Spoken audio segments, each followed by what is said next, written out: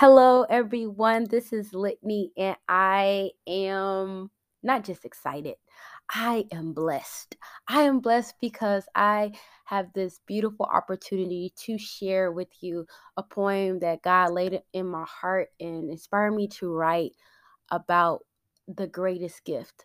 We in the United States are currently experiencing the Christmas holiday season, some other places around the world. But really, when you look at it, society says you got to go buy this, buy that. That means you can give this, you can give that. And then at times you may look around and say, there's just not enough. Not enough, whether it's financially, whether it's your time, whether it's your energy, just to go around. And I was just inspired to be reminded about the true meaning of Christmas, and that is the Christ of Christmas. And so I want to share with you this poem that I wrote entitled The Greatest Gift.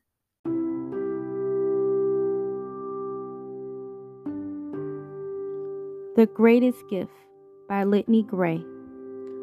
Long ago, back in time, there was darkness and sorrow affecting tomorrows of a people oppressed and distressed, unsettled by unrest, and their eyes were searching while their hearts were hoping beyond the hurting for their lives to reflect their rights to be blessed.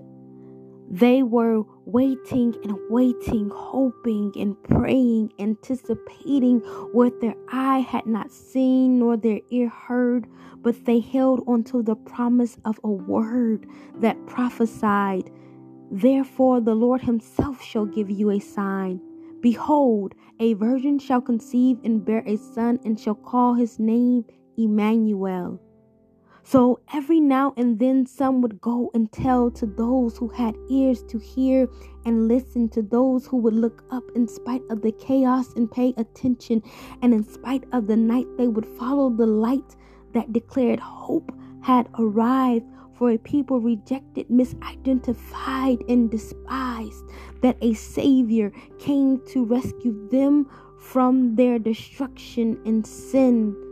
But before he'd reached that end, here is where the story began.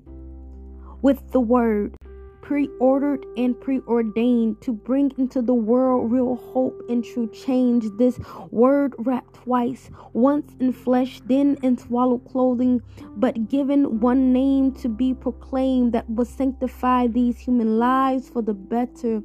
Not because it was ordered online or written to Santa in the form of a letter, but this name would proclaim, perform, and produce the release of God's glory, full of grace and truth, not only for those of his nation that had suffered abuse, but for all who believed in this truth. And now it is me and you, benefactors of more than benevolence, not for Christmas' sake, but Christ must be the greatest gift heaven sent, the greatest love always relevant, wonderful counselor, the mighty God, everlasting Father, Prince of Peace, yes, the greatest hope prevalent.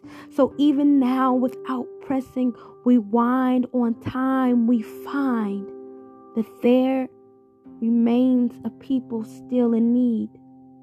A people trying to look up again, rising above their enemies, rising above fear, doubt, and unbelief, awaiting for the second coming of this King.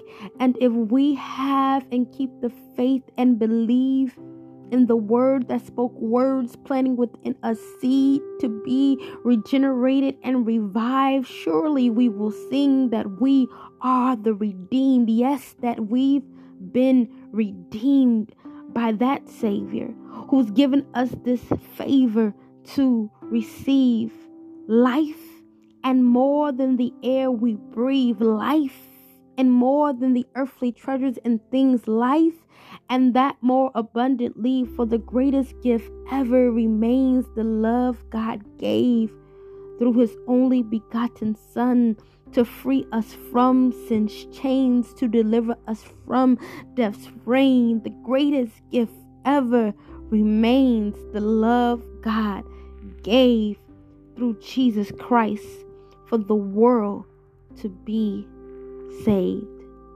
Thank you, and God bless you.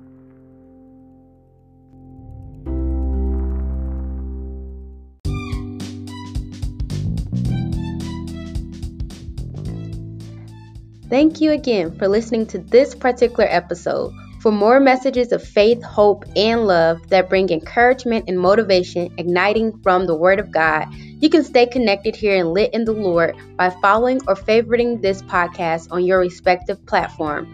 Thank you so much, and until next time, stay lit in the Lord.